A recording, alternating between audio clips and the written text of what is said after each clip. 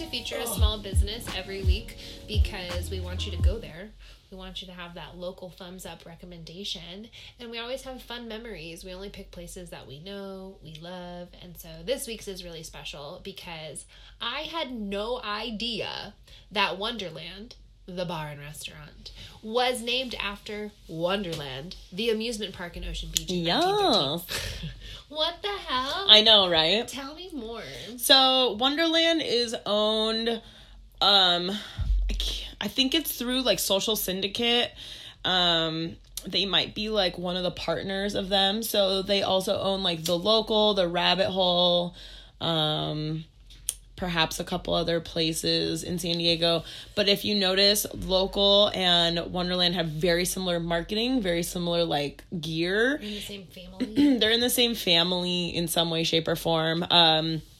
These are all like locals who grew up here in San Diego, and they just like bought a bunch of like sick little restaurants.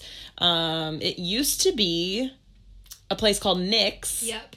And I had never been there because I wasn't 21 at the time, but I had been to Nick's before for their Mexican food brunch situation.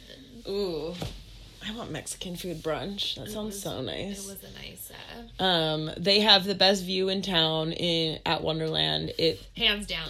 Like, absolutely gorgeous. If you have never been to San Diego, I love telling people to go to Wonderland. If you go at sunset, not right now, but like when the world opens back up to normal, go at sunset, sit at the bar, and they give everybody sitting at the bar a shot. And every single day they toast to the sunset, and it's like huge special. Tradition. It's super special, and it's something that I've cherished since So not only do day you see one. like the sunset, but then you also see the beach, and then you also see all the fun shenanigans going down in the street, because that's where the street people play. We've got hula hoopers, we've got fire dancers. Oh my we've god, got drum juggling, circles, acro yoga, slackline, and all of the places that you can sit on that part of the bar are all facing the water. And Age and I would go and like split a bottle of champagne and just like schmooze life for years. Yeah, we've been going there for years. Yeah,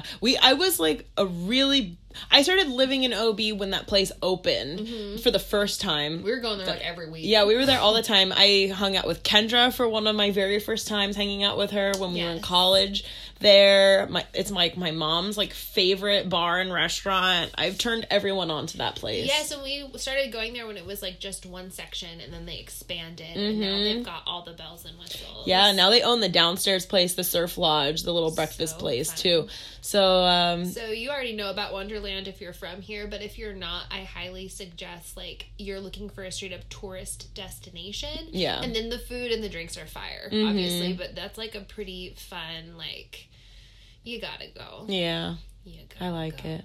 And you gotta listen to Slightly Stoopid while you're driving there.